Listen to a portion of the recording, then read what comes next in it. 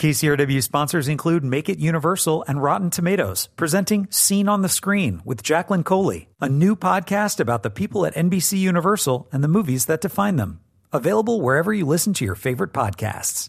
Hello, I'm Joe Morgenstern, the film critic of the Wall Street Journal. How much pleasure can you take? One way to find out is by watching In the Heights. It's the screen version of the 2008 Broadway musical set in a mostly Dominican community in Washington Heights near the northern tip of Manhattan. And watch it in a theater if you can, even though the film is playing simultaneously on HBO Max. Only the big screen can convey the full scope of the event, the percussions and seductions of the Caribbean rhythms, a neighborhood that keeps bursting into dance, city streets chock-a-block with locals making an irresistible case for urban life.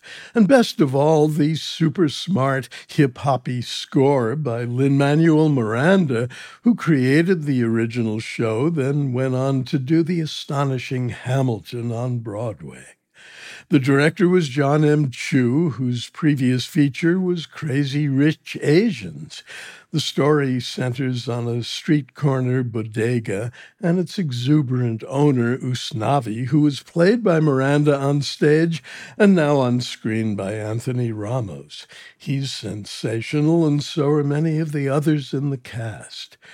Melissa Barrera is Vanessa, a neighborhood beauty with an artist's spirit who works in a salon, calls herself a nail technician, and has captured Usnavi's heart.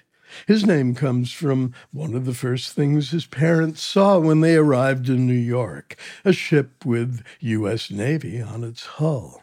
Leslie Grace is Nina, ostensibly the neighborhood success story, an undergrad at Stanford who's been humiliated by prejudiced white classmates and considers herself an abject failure.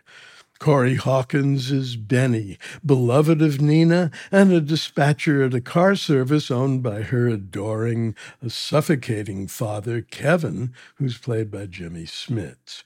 What makes the production so contemporary is its trilingual fluency in English, Spanish, and hip-hop. What makes it so endearing is its embrace of traditional virtues. These people work hard, save their money, and hope for a brighter future. Usnavi wants to move to the Dominican Republic. He's all but given up on the standard version of the American dream, or so it would seem. Vanessa wants to live downtown and have a career in fashion design. Benny hopes to run his own car service. Nina's vision of her future life is clouded, though she comes around, however vaguely, to a dream of helping undocumented kids find pathways to success. That's an obvious update from the Broadway show and one of the film's few clumsy choices. In the Heights was long delayed, not only by the pandemic, but by a stumbling process of studio development. You'd never know that, though, from what's on screen. This grand and welcoming entertainment is exactly what's needed to bring movie audiences back into the fold. I'm Joe Morgenstern. I'll be back on KCRW next week with more reviews. KCRW sponsors include Make It Universal and Rotten Tomatoes, presenting Scene on the Screen with Jacqueline Coley, a new podcast about the people at NBC Universal and the movies that define them. Available wherever you listen to your favorite podcasts.